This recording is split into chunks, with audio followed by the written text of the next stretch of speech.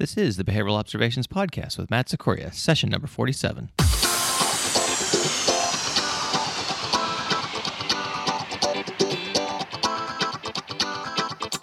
Welcome to the Behavioral Observations Podcast, stimulating talk for today's behavior analysts.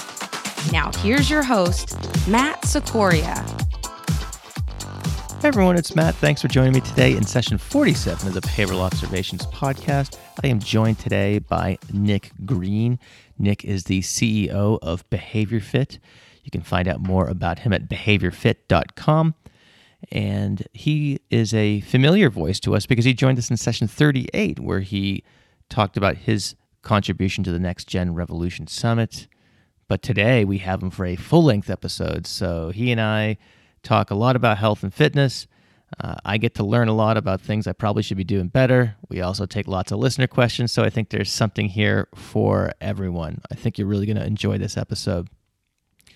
And I also have a very special announcement to make before we get to Nick's interview. On May 16th, I will be co-hosting a special webinar with Adrian Fitzer of the Applied Behavior Analysis Center. We will be hosting Rich Brooks, who you met back in session 15 of this podcast, to talk about the bare essentials of digital marketing. You know, as it relates to marketing your agency services, there's a lot of pitfalls that are mines in the minefield, if you were, that are out there. You know, there are things that we can do and things that we shouldn't do. And so Adrian and I are going to cover the ethical aspects of digital marketing, but Rich is then going to take over and talk about some of the things you can do to get your message out there. And this guy is a pro. Again, he is the founder and president of Flight New Media, which is a digital marketing company based out of Portland, Maine. And he's going to present his bare essentials model for putting your best foot forward out there in a digital sense. The bare essentials model involves building an audience or building a website to attract an audience, attracting that audience, retaining them, and then evaluating your marketing metrics. So I think if you have any interest in those sorts of things, I think you're really going to have a lot of fun and learn a lot. So it's May 16th. For more details, I'll have a link to that particular webinar offering at behavioralobservations.com/session 47. And you can also go to abacnj.com and then search for webinars by month and check out the month of May, and we will be on that list. So Adrian and I are really excited to do this and are really excited to work together to, again, bring Rich's wisdom to this webinar series. So we're also sponsored by Chartlytics. Chartlytics.com is where you can find more information about them. And what they do is they do a lot of different things. They do a lot of trainings on precision teaching, but they also have developed a really comprehensive digitization, if you will, of the standard acceleration chart. And it really automates all of those processes. I've been enrolled in their ambassador program, which is kind of an ongoing cohort tutorial model. So I'm going to be, hopefully by the end of this, a charting ninja. I'm nowhere close to there yet, but hopefully under their tutelage, I will at least approximate that at some level or another, and I will kind of chronicle it here from as I learn more about it. So if you're interested in learning more about that, you can go to chartlytics.com. If you are new to precision teaching, you can check out session 38 of the podcast where I interview Rick Cabina, 39, I believe. And then you can also go to chartlytics.com/Matt. There is a free webinar on precision teaching. There's a free ebook, and there's a couple of other goodies there too that you can check out. So I think that's it as far as opening remarks are concerned. So without any further ado, please enjoy this fun conversation I had with Nick Green. All right, Nick Green, welcome back to the Behavioral Observations Podcast. How you doing today? I'm doing pretty good. I'm lucky to be living in sunny Florida right now, so things are great. I'm glad to be back. Very cool. Yeah, I am in northern New Hampshire right now, and it is a balmy 54 degrees. Oh, that's not so bad. February 28th, which is kind of strange. Mm-hmm. but I'll and as much as I like my winter activities here in the Northeast, I will take it for today. So we're enjoying Yeah. the sunshine and things like that. So Cool. what I want to do, I know you came on the podcast a few sessions ago with respect to the episode about the Next Gen Revolution Summit. But for those who didn't catch that episode, let's take a minute to have you introduce yourself and tell us a little bit about what you do and things like that. I know you got your fingers in a lot of different pots or Yeah. whatever that saying is, but Sure. so Yeah. Yeah. So, my name is Nick Green. I'm a board certified behavior analyst. Currently, right now, I wear multiple hats. So my main job is I'm a full-time grad student. I'm finishing up my third year now in the PhD program at the University of Florida. Um, Obviously concentrating on behavior analysis. So that's my one hat that I wear, and then the other thing that I do is I founded this company, BehaviorFit, which we'll get into a little bit today. And yeah, that's kind of my general background as of right now. We can discuss more of my history and other things later, of course. so what exactly does Behavior Fit do? Yeah, so BehaviorFit is my company that I have just kind of merged my passions of behavior analysis and health. And so what I do is work on pro health behaviors using behavioral science. And so I'll work with individuals in a consulting format, targeting things like increasing physical activity or eliminating, maybe certain types of food out of their diet if that's a meaningful target for them. I've worked with organizations to, evaluate, hey, are we doing healthy activities that our employees like, dislike? Do we need to change things a little bit? Through BehaviorFit, it originally started as a blog, going back a couple of years now, but I've since then developed various workshops and, you know, given talks in the community. I'm active at the academic conferences. I've traveled to um, work with companies, so I do a little bit of everything. Do you have a particular type of company you've worked with? Are there specific types of organizations that seek out your services, or does it run the gamut of what we would see in kind of corporate America? Yeah, so I've worked on a couple projects with just kind of getting my feelers out there with these kind of like tech-based companies and looking at, hey, we've developed this app, for example. It's to help people get active in the workplace, and are the data, um, are they bringing forth the actions that we want in the company? Kind of things like that. The company I kind of worked with for a while was looking at how to create more physical activity in the workplace, and so I worked with them to help evaluate like, are what we're doing is effective? Is it what we want? That's kind of been one area I've worked in. I'm currently working with one individual right now where she wants to bring more health and wellness kind of initiatives to her company, and with a behavioral approach, I see there's a big opportunity in worksite wellness in general, because a lot of the wellness programs, there aren't as many behavioral measures as we would like to see, I think. And so I've kind of tried to fill that gap a little bit and say, hey, okay, you want healthier companies, you want employees to engage a little more related to health and wellness. What would that look like? And so that's an ongoing project right now. So, do the tech companies that you work with, do they get the quantitative nature of what we do as behavior analysts? Do they say, "Oh, I get it. You can measure this stuff too"? I would think the Yeah. more science-based or STEM-based organizations might have a faster uptake or better appreciation, perhaps, Mm-hmm. of what we do. Have you Yeah. found that? I think in general, I mean, they're tech companies. They are essentially just data machines, and whether it's looking at click rates and user comments and employees logging in, I think they have the data part figured out. It's the whole human behavior interaction with the data that matters more, and what are those mechanisms. My colleague Triton and we talk about this a lot, of having like there's a data deluge out there, so it's kind of like a fire hydrant of data that's always coming at you. And I think the real value that we would have as behavior analysts is, I'm kind of diverting the question a little bit, but it's really just figuring out what is that useful bit of data going to be for a company, and how can that be tied to the company's objectives, bottom line, things like that. Great. So let me ask you a chicken or the egg question. What came first, your interest in behavior analysis or your interest in health and wellness? Yeah, that is a fantastic question. So my story, I guess the chicken and the egg, ABA came first. Okay.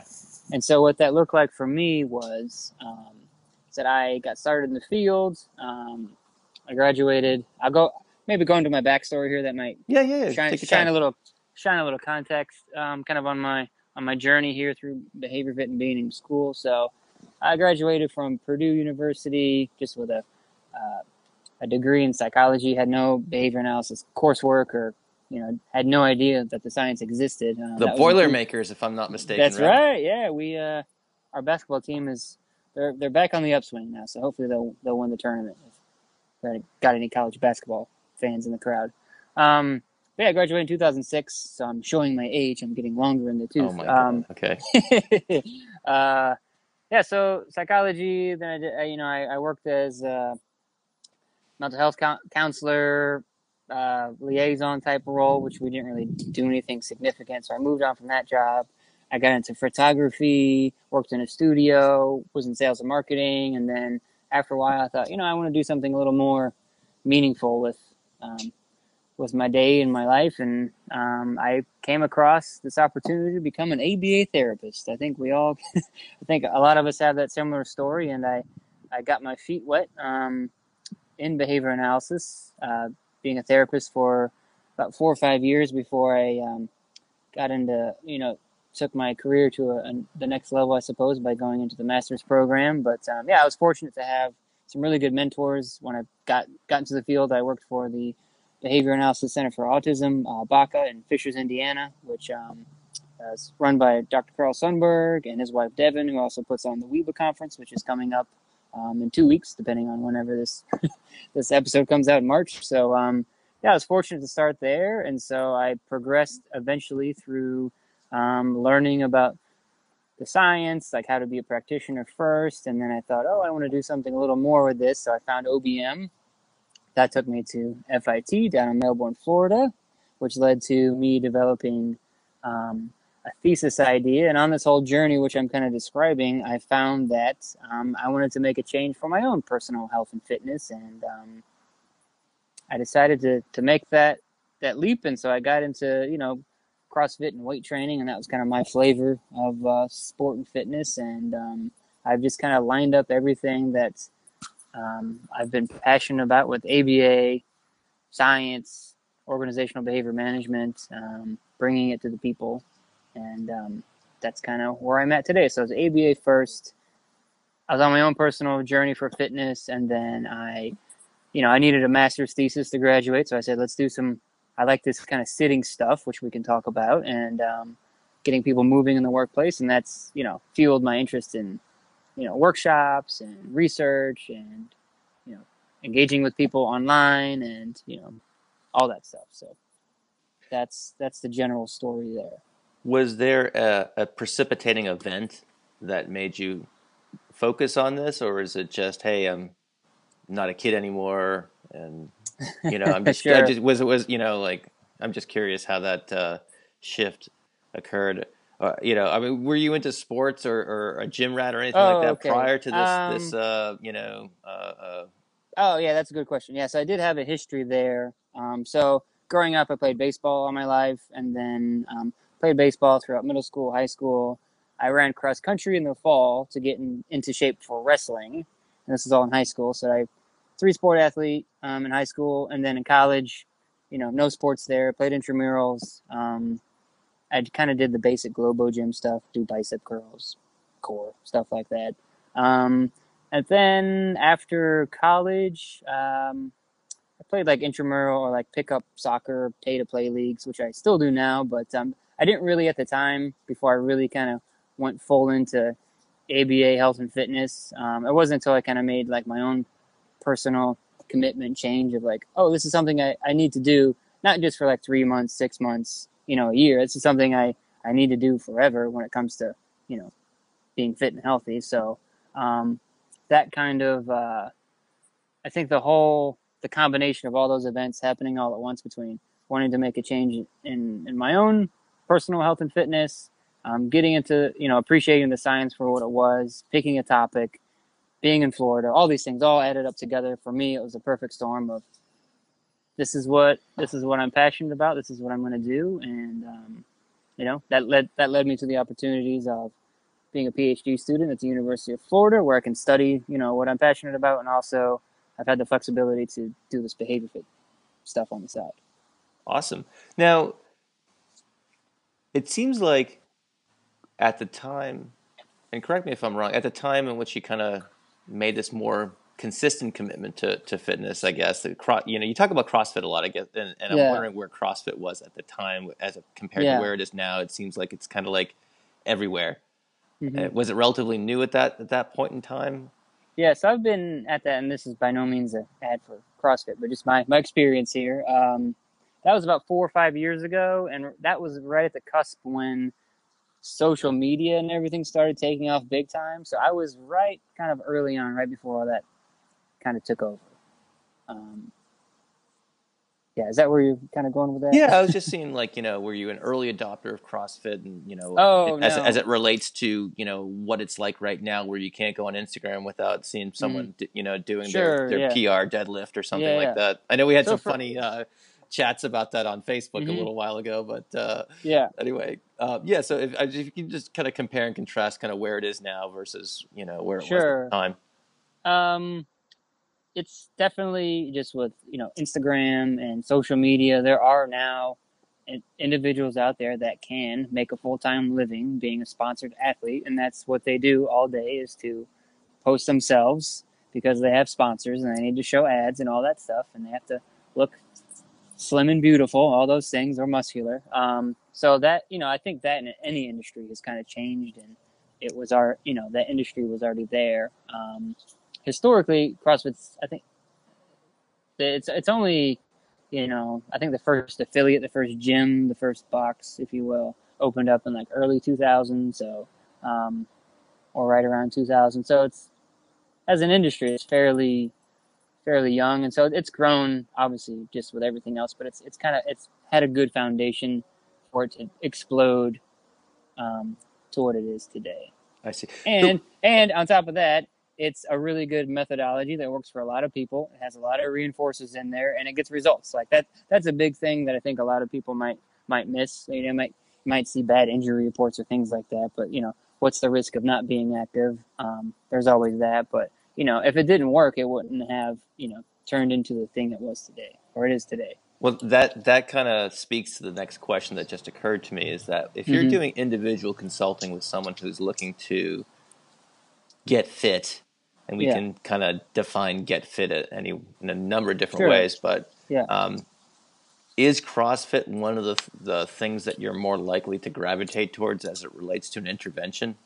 I guess it would depend on their goals, of course, but I don't prescribe any particular type of exercise program. I choose, that the CrossFit methodology for several reasons. I think it's a well-rounded program, but I mean, ultimately, as if I'm speaking to an audience of, primarily like autism and intellectual, disability practitioners out there, it all comes down to what the consumer is most interested in changing, whether it's child or parent or guardian. So it all comes down to what works for them, what they like, and start measuring behavior from there. It's very tricky. It's very tricky though, that to remain ethical about all of these, the type of work that we do. It's like you have to always pull back on, you can't put your own personal values and your own personal preferences onto somebody else. It always has to be what do they want to do? I can share what I do. I work out 3 to 4 times a week with this style of training, and if you like that, cool. You might be at a different stage of fitness than I am, or you could be more advanced, or just beginning.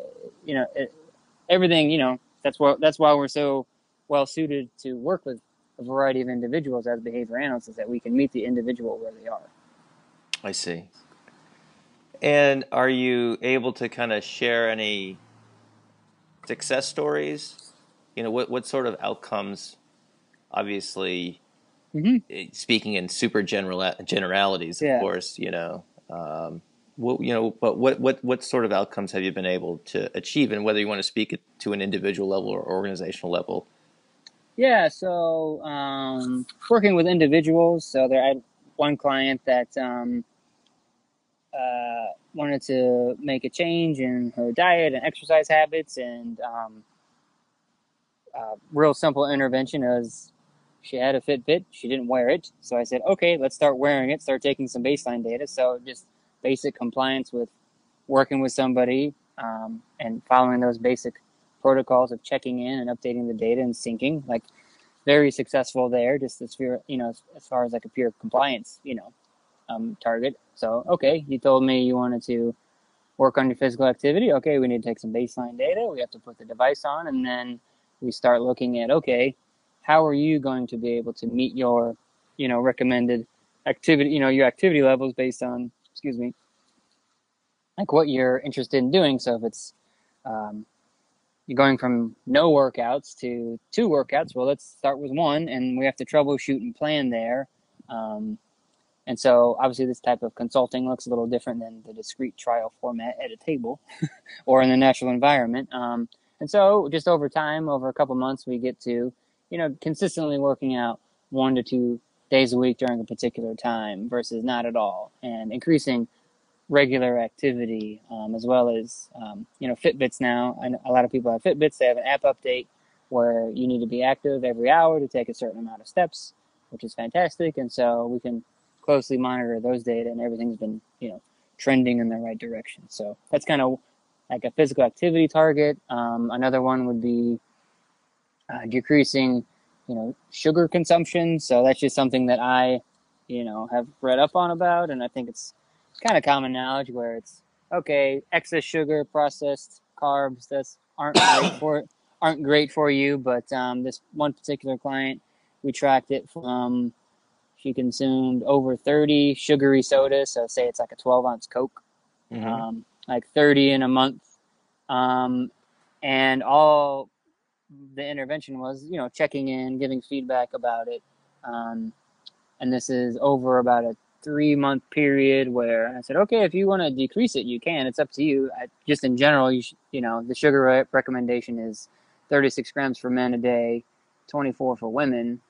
And if you drink one Coke, you're over the limit. So I was like, if you want to decrease it, I think it would be a good idea. It's up to you. So on her own, slowly over time, she went from having 30 in a month to the chart was perfect. It went to like 8 to 7 to 6, and to where we are now, she's had, the last time I looked at the data, maybe 2.5 sugary sodas in the past 30 days, whereas when we started, she had 30, which was it's that in itself is such a transformation.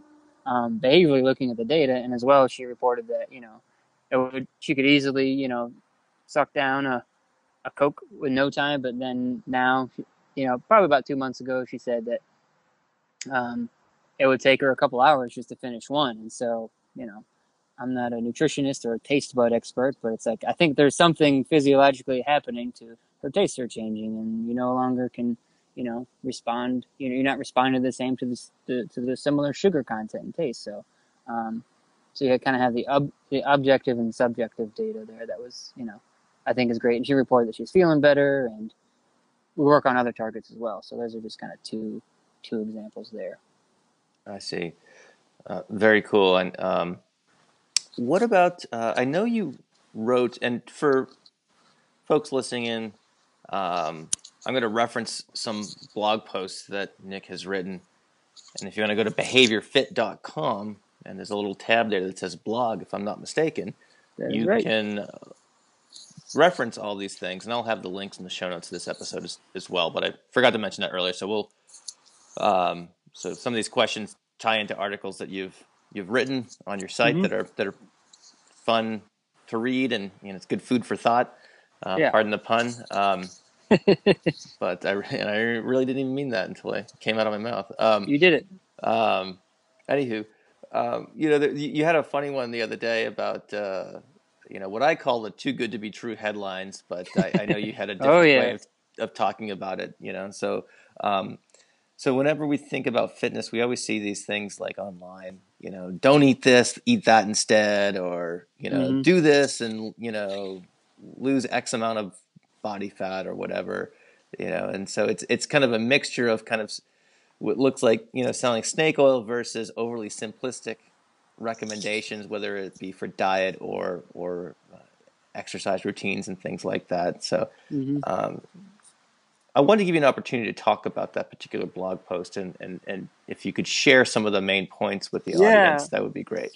Yeah, that's I'm glad you kind of bring this issue up. It's just we're inundated every day with, regardless of our social media preference, whether it's Instagram, Facebook, Google News, we see headlines and it's all this clickbaity type stuff. And I think you described it well. It's like, is it a snake oil thing? Or people just trying to get me to go to their site? Or is this really a thing that's just too simplified? And so I think, the real, I wouldn't call it a danger. It just takes a lot of time to figure out research and what is actually going on. And just in my humble experience of learning research, because I've been in school for so long now, I'm like, this is really difficult stuff to grasp and really figure out, like what the key mechanism is or what's really happening.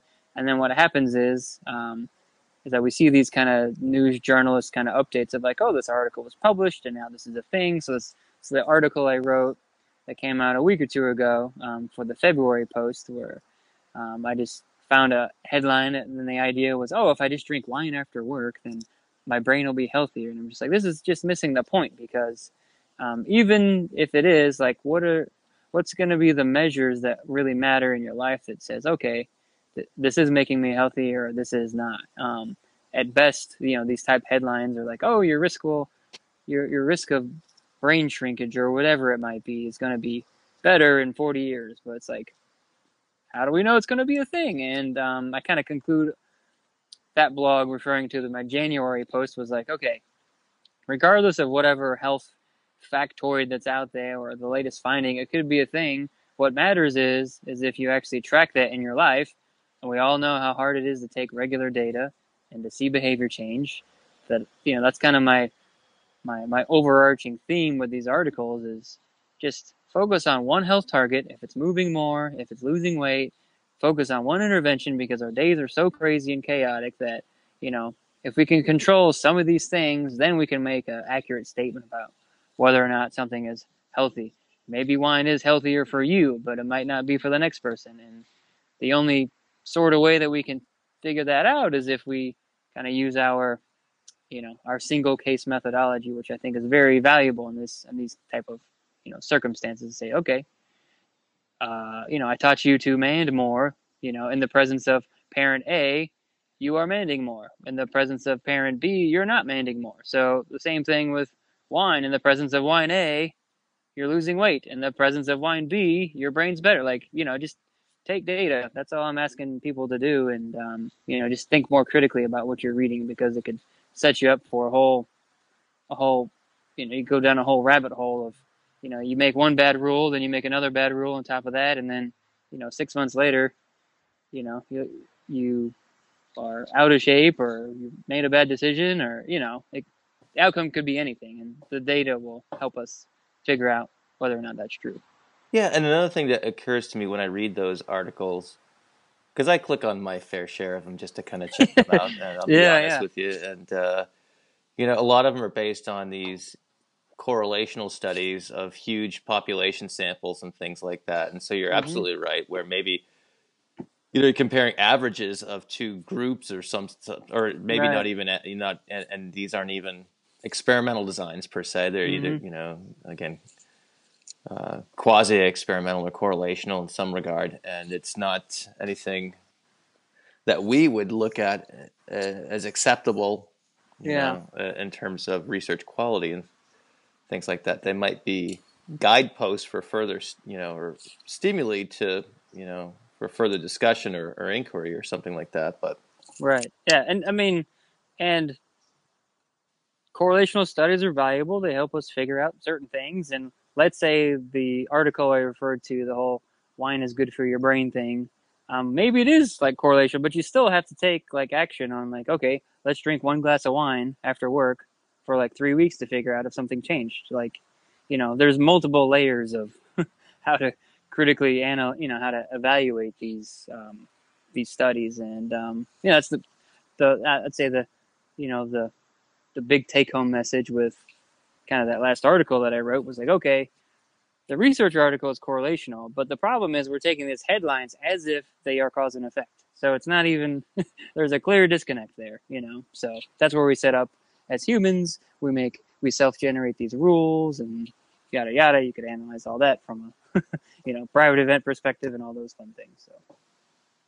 So you mentioned this earlier. I want to circle back to it. You talked about the Fitbit.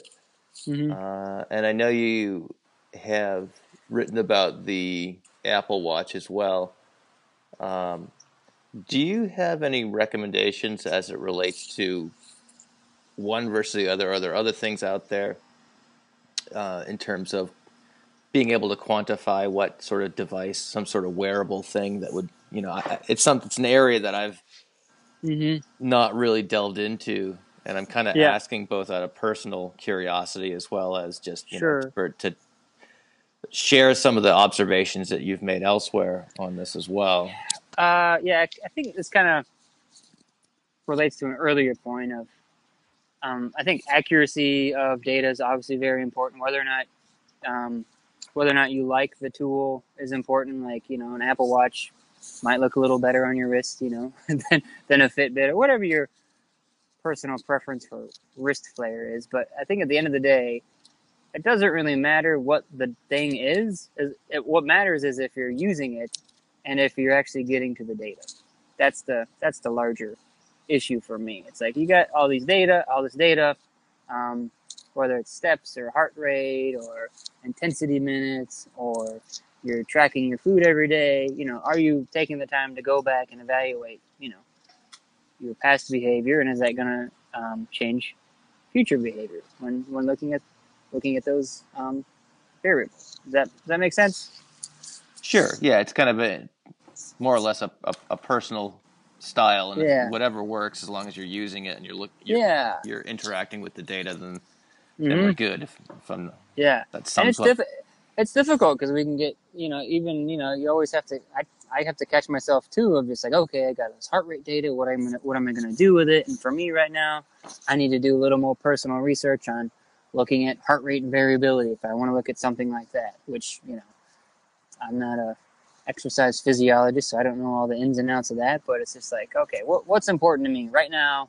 For me personally, Nick Green, exercising is, getting to the gym 3 to 4 times a week, working hard, making sure my heart rate stays high, or increasing my heart rate during an intense exercise, and then having an overall good resting heart rate. Daily steps, maybe not as important for me based on the intense exercise that I do. Maybe for somebody else who doesn't do the intense exercise, maybe regular daily steps is more important. So, it's, are you using the data, and then what data is most relevant to you and your fitness and wellness goals? Got it. So if someone came to you looking to, let's say that a specific goal, or at least a goal in a general category of, say, like weight loss or fat loss and things like that, take us through kind of the course of, I don't want to say the intervention, because you probably have to discuss, I guess, the discovery, if you will. What sort of things would you ask? What might be some low-hanging fruit you would pick, and so forth? Specifically for, you said like weight loss? Yeah, because I have this friend, who's in his early 40s, and sorry, I was gonna see how long I can keep it up, but he likes to go skiing. That's right. He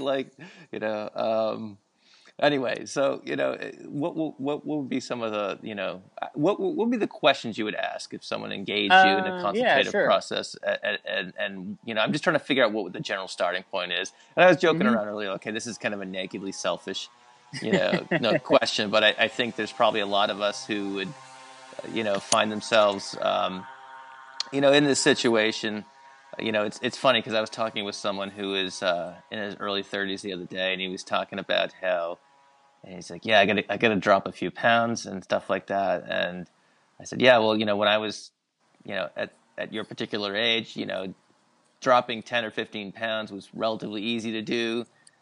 Just focus a little less on focus a little bit more on the good food and less on the bad food, a little more movement, and boom, you're Hmm. back to wherever you want to be Yeah. without too much effort. And I'm finding the older I get, the harder and harder it is to kind Ah, of, I think you just gave away your own answer there. You said without too much effort. I thought I would be there, but well, yeah. But go ahead.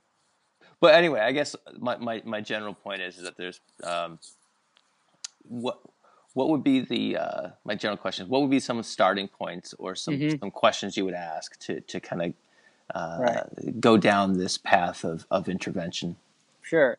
Yeah. So definitely for weight loss, altering diet. First thing I would tell people is I'm not a nutritionist, I'm not a dietitian, so I'm not recommending any type of food program, if it's South Beach diet, paleo diet, anything like that. What I'm better geared towards is helping you evaluate, okay, I chose food plan A. Is it working? Um, are we being compliant with it? Start there. So just out the gate, just so it's clear, we all need to practice within our scope of expertise, and designing meal plans and all that is what is out of my scope. I can share the things that I kind of subscribe to, but by no means would I recommend uh, that to anybody.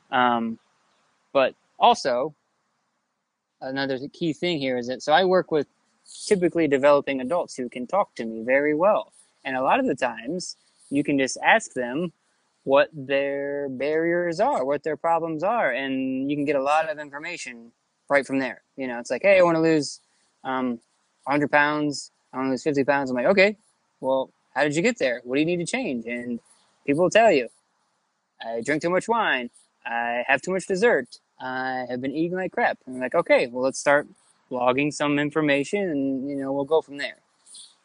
That's kind of a basic general approach. And of course, I'll add the caveat that if you want to lose weight, you can't outrun or outlift a bad diet. So if you want to losing weight, obviously exercise helps for other reasons, but it, you somebody gained weight by just generally speaking by probably eating the wrong stuff for a long time. So it's also going to take a long time to eat the right stuff. When you are eating the right stuff to lose that weight too. So if I were to summarize, then it would be: I'm not going to design a food program for you. I help you, stay on track, and I can recommend certain things, but that would be a choice that they would have to make.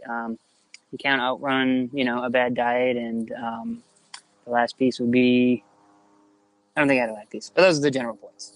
Yeah, of course, and obviously the reinforcers for a great diet and exercise routine are delayed, That's which right. makes it a challenge. If you look at the picnic analysis, we could figure out readily which quadrant that falls into. So, Yeah, sure. um,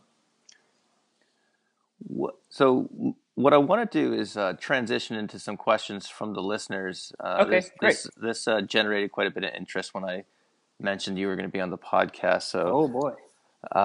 let's start with a question from Shubhata. Mm-hmm. And she writes, it's not the starting of an exercise program that's hard.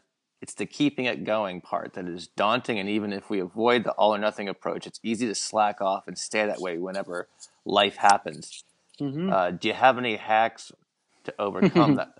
That would be great. And I second that because I will do that. I'll go for spurts of exercising, and I can keep them up pretty long. But usually, what happens is I'll go away to a conference, or I'll go someone Yeah. will come to town, and I'll have company or some other thing, and I find it hard to kind of get back on the horse again, if you will.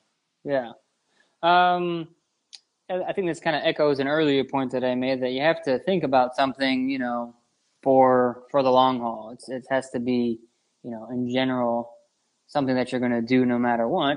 But then behaviorally speaking, we can always point to, I think, the environment and pick out certain examples of like, why did my motivation decrease or increase this week, this month? I came back, you have the post-conference, jet lag, hangover. Like we get that. We've all been there.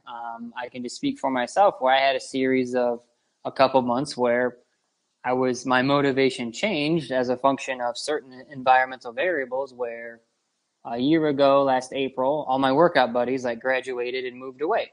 So that was a huge reinforcer for me to be around those individuals. And so I didn't have that anymore, but I had to still, call it self-talk, following rules. I still, had that commitment that I made to myself of, okay, this is something I need to exercise. It might not be as fun, but I'm still going to do it. That's just what you have to do.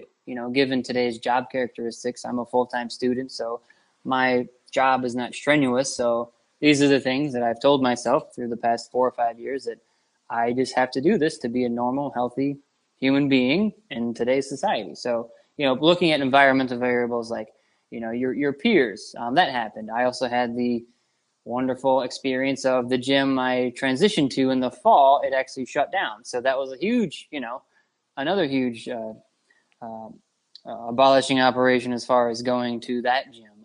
You think about whether you are on your fitness, your fitness journey. If it's perfect right now, great. If it's imperfect, well, either way, I think you just have to look at, yesterday, did you do what you wanted to do health-wise? Well, there are a lot of behaviors that occurred yesterday and today, and they've received lots of reinforcement for it. So you have to think about any type of fitness and health-related behavior. What's the level of, what's the learning history involved with it? How much reinforcement has occurred for that target behavior, whether it's eating a new, healthier food item or traveling to this new gym? Yeah, those are big hurdles that we always have to tackle. And looking to the environment for our motivation is the key there. I see. And she also writes, more importantly for me as a parent of a child with autism, I would like to know, what do you suggest for our guys with ASD? They're vulnerable to overeating and moving less, more than a typical population. And we sometimes rely on primary reinforcers, et cetera. And I guess in general, she's trying to look to wean kiddos away from that sort of thing and moving more and things like that. And that also dovetails into a question that Valerie sent in, where she works with the special ed population in areas of movement. And she would like to increase the interest in a variety of gross motor and object control activities. So, children and adolescents can, learn healthy and fit ways or healthy ways to spend leisure time and things like that. So have you at least come across any literature or have done any work in, I know you said you work typically with typically developed individual or neurotypical individuals. Have you worked on it and with any of these populations that Shubhata and Valerie are talking about? Not specifically, but I think the same principles for health and fitness and working with individuals regardless of diagnosis, apply the same. So it's common that iPads and computers and those type activities, even kids and adults that might have stereotypic, reinforcers that could just be sitting there, something like that. You'd have to take the initiative to program new activities and reinforcers, pair them like you would any other activity. Unfortunately, what has happened with the invention of the iPad and video games and all that is a very sedentary behavior. So yes, kids are learning more. They're following instructions better. They're asking for their iPad, things like that, as opposed to engaging in problem behavior for these activities. But I think as practitioners and parents and responsible ethical behavior analysts, we have to look at what is it about those reinforcers now that could be putting our kids, families, relatives at risk for these potential long-term health risks, with sitting and being inactive. So those are common issues there. I don't work with any children, any kids or adults, particularly right now with developmental delays. But I do have a colleague in my program that is working on physical activity and seeing how it affects problem behavior and stereotypy. But just from a methodological perspective, it took a lot just to get one child to prefer jumping on a trampoline versus just choosing the iPad. And so it just takes a lot of learning trials, just like anything else, I would say. And, being proactive in creating these health-related pro-health behaviors, because if we don't teach them, I think that's the ultimate responsibility we have. Like, yes, we need to teach them, daily living skills and certain academic tests, but everybody also needs a health and fitness repertoire. And if we don't teach it early, if at all, it's not going to happen, right? Yeah, absolutely. All right, cool. So Celia asks, first she wants to say thank you for the important work that you're doing. Thank you, Celia. Is it Cecilia? Celia. Or Celia? We often do a much better job at caring and teaching learners than self-care. As a working mom, I often find challenging competing contingencies to engage in self-care behaviors. For me, it might be the MO. The MO for attending a webinar might be higher than running. Right. Can you provide some strategies for increasing this MO? Yeah, that's just a battle we all face. Being employees in this modern workforce, that we all work in knowledge jobs, where we're at a computer all day, or we're working with early learners or have administrative tasks. That we have to, I think, just rearrange your environment, in ways that will prompt and create more physical activity. So, in the short term, look at the antecedents, like, text message reminders, alarm clocks, things like that, posters, put a job aid on your computer, if you're looking for short-term tips there, like all kinds of things like that. Then also on the consequence side, think about how you can rearrange certain activities in a way that promotes activity. Like, I'm on my phone right now talking to Matt on this podcast, and he can see me, if you can verify with me, Matt, that I am standing and walking around while on the phone. So absolutely. While you can listen to a webinar, can you put it on your phone and also walk and listen? I do that all the time. Depending on the nature of your job, there are certain environmental variables that can be working against you, and this has been really informed by my own research. When working with sedentary office workers, is that you could be chained to the front desk. You can't leave, right? You have to be there for 3 hours, but can you get up and move every 30, 45, 60 minutes to get the blood flowing? Just as long as you're doing something, it still create, at the end of the day, you still have to create some type of, intervention that eventually you will want to fade out. So then, your health behaviors contact the natural reinforcers of moving and doing other things.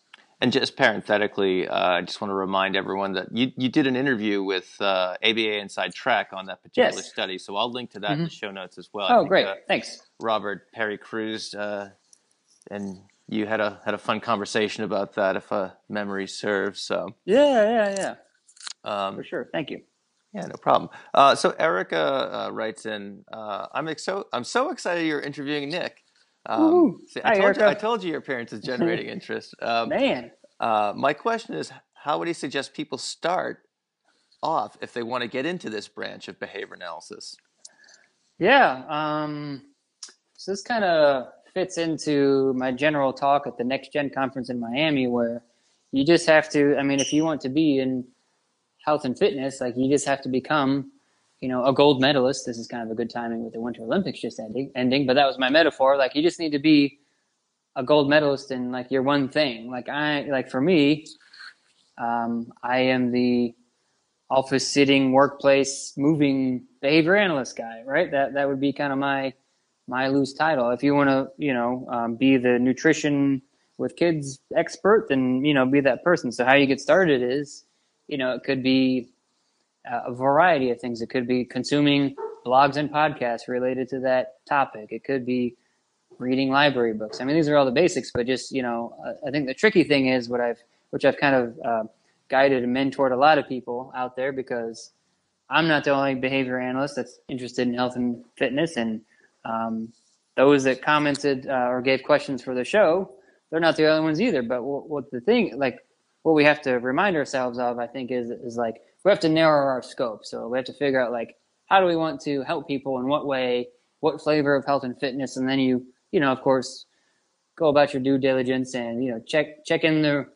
research, look at the behavioral literature, see what's out there. There's plenty out there, and then you have to kind of pick your thing, and then you have to study all those fun terms. Like, I read all about metabolism and lipids and triglycerides and all that, just to get to the point where I can just understand, like, one research article from cancer research or the heart journals or things like that. So I know that was kind of a loaded answer in there, but you just have to, if you want to get started in it, you just have to, study hard, pick your focus area, and get after it.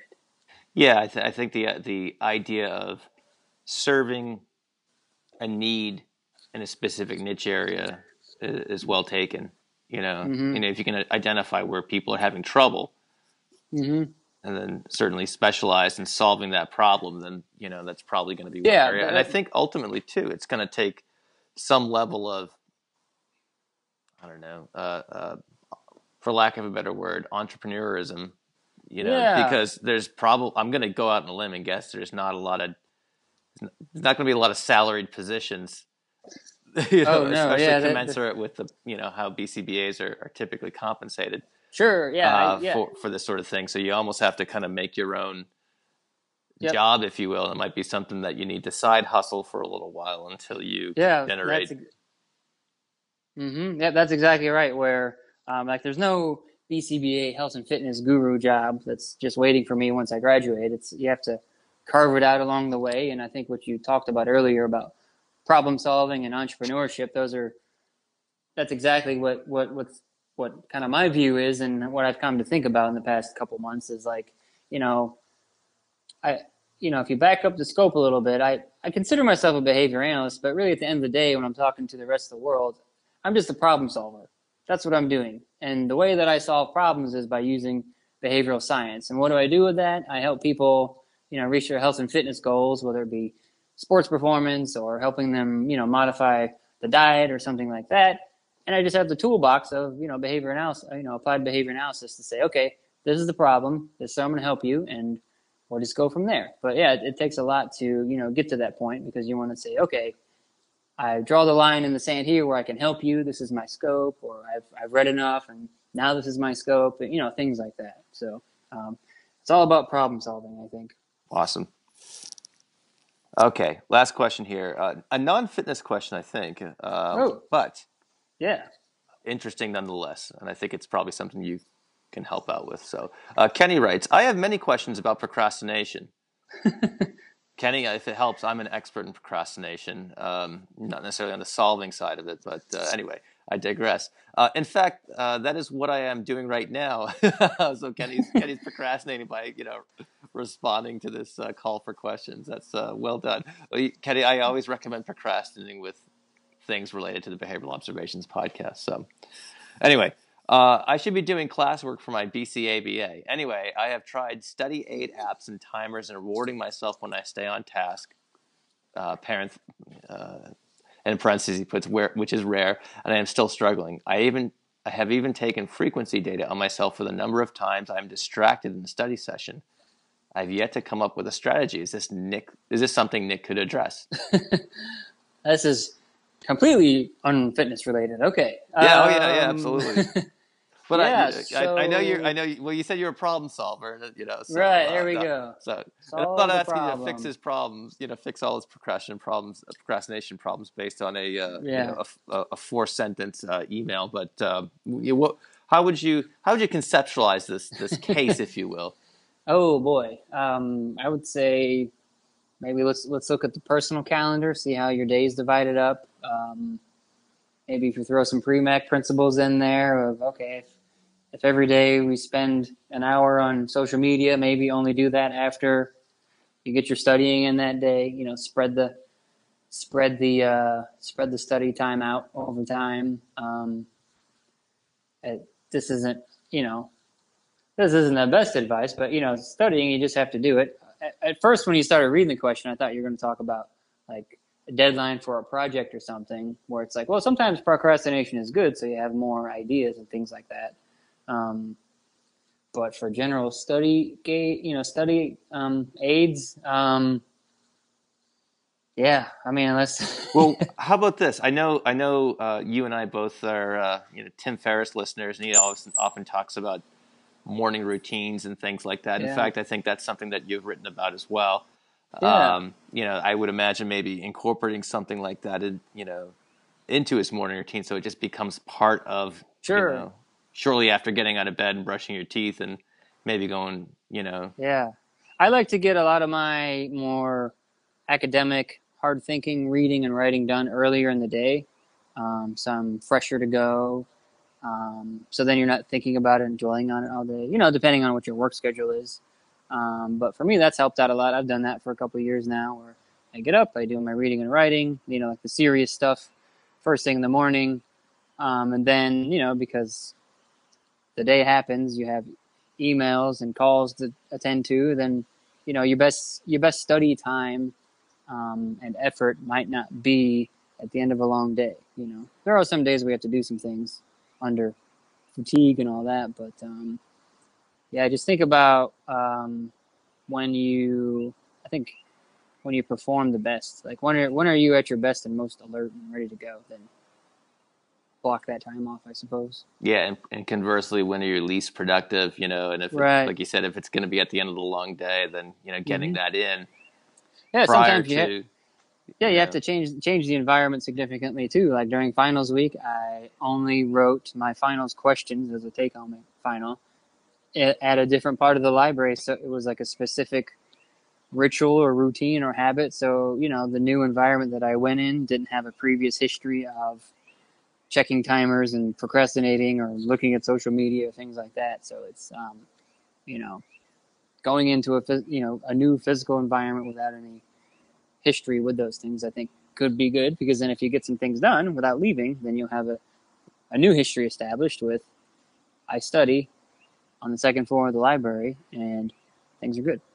yeah, I've heard of apps that will like disable your email and Facebook and your Yeah, social media channels and things like that, so right, you could just kind of like you know for some period of time, once they're set, you can't alter them and whatnot. And I right. guess it just depends on the nature of the I think procrastination. also just to give the procrastinator some hope out there that I've spent a lot of time with productivity tools and everything, and you can mess around with all that. But I think how it ties to, the Fitbits and Apple Watches, like any of the systems, they will work. Just pick one thing and just go with it. And it's just, you know, if you're a procrastinator, that means you don't have a long history of getting things done in an orderly fashion, and just, give yourself a break that you're not going to be perfect over the next week, month. It's going to take a long time. And,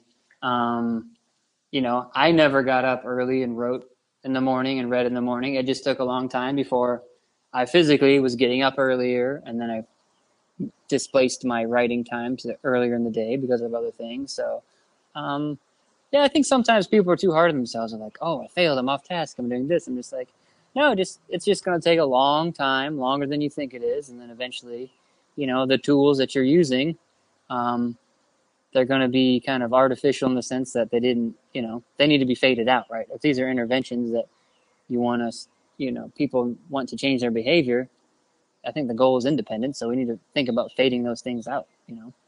Sure. All right. Cool. Cool. Well, I think we've covered quite a bit of ground here, Nick, and I'm sure we'll Yeah, get I think so. a lot of questions based on our conversation today. So it'll be fun to hear the feedback that comes in from our episode here today. So I'd like to close with the question that I always close with, and Okay. what advice do you have for a newly minted BCBA? Oh, that's a good question. I would say, because I'm more in this uncharted territory, trying to expand behavior analysis world of entrepreneurship and doing your own thing, that the world needs more behavior analysts practicing in other areas. So if you're just getting just newly certified and you're new to the field, maybe this is the first behavioral podcast you ever heard before, that there's plenty of opportunity out there to work in. Just work hard at the one thing that you're going to be really good at and solve problems for people, and the rest will take care of itself. All right, cool. Nick, thanks for joining me today, and hopefully we'll have you back down the road and to talk more about this topic that people are interested in. Yeah, thanks for having me, Matt. I enjoyed being on, and I look forward to all the comments and questions that come after. All right, and just to remind everyone, they can find you at BehaviorFit.com, right? Yes, correct. And and I'm most active like on Facebook and Instagram, at BehaviorFit. So Google it, you'll find me. BehaviorFit's the kind of consistent social media handle. That is the one. All right, yeah. So yeah, I've seen you certainly on LinkedIn and Instagram and Facebook and elsewhere. So yeah, cool. And we'll have those links in the show notes, as I've mentioned previously. So awesome. Again, thanks so much for joining me today, Nick. Take care. You're welcome. Thank you for listening to the Behavioral Observations Podcast with Matt Sikoria. You can find Matt's notes on this episode at www.behavioralobservations.com. We also invite you to stay connected with us on Facebook at facebook.com/behavioral observations and on Twitter at Behavior Podcast.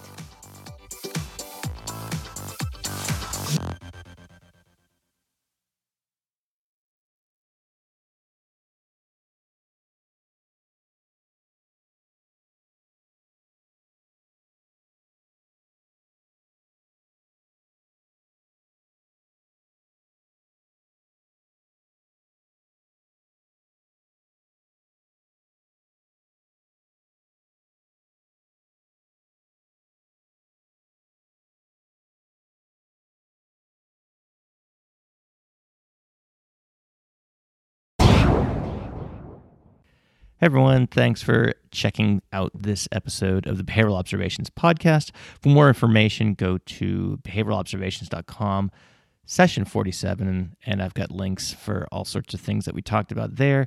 And you can go to behaviorfit.com to check out Nick's website.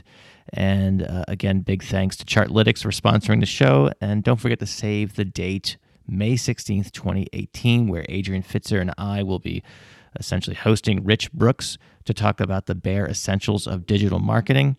I'm really looking forward to that. And in the meantime, I will see you later, and we'll see you, I guess, in session 48 will be coming up next. So take care. Bye.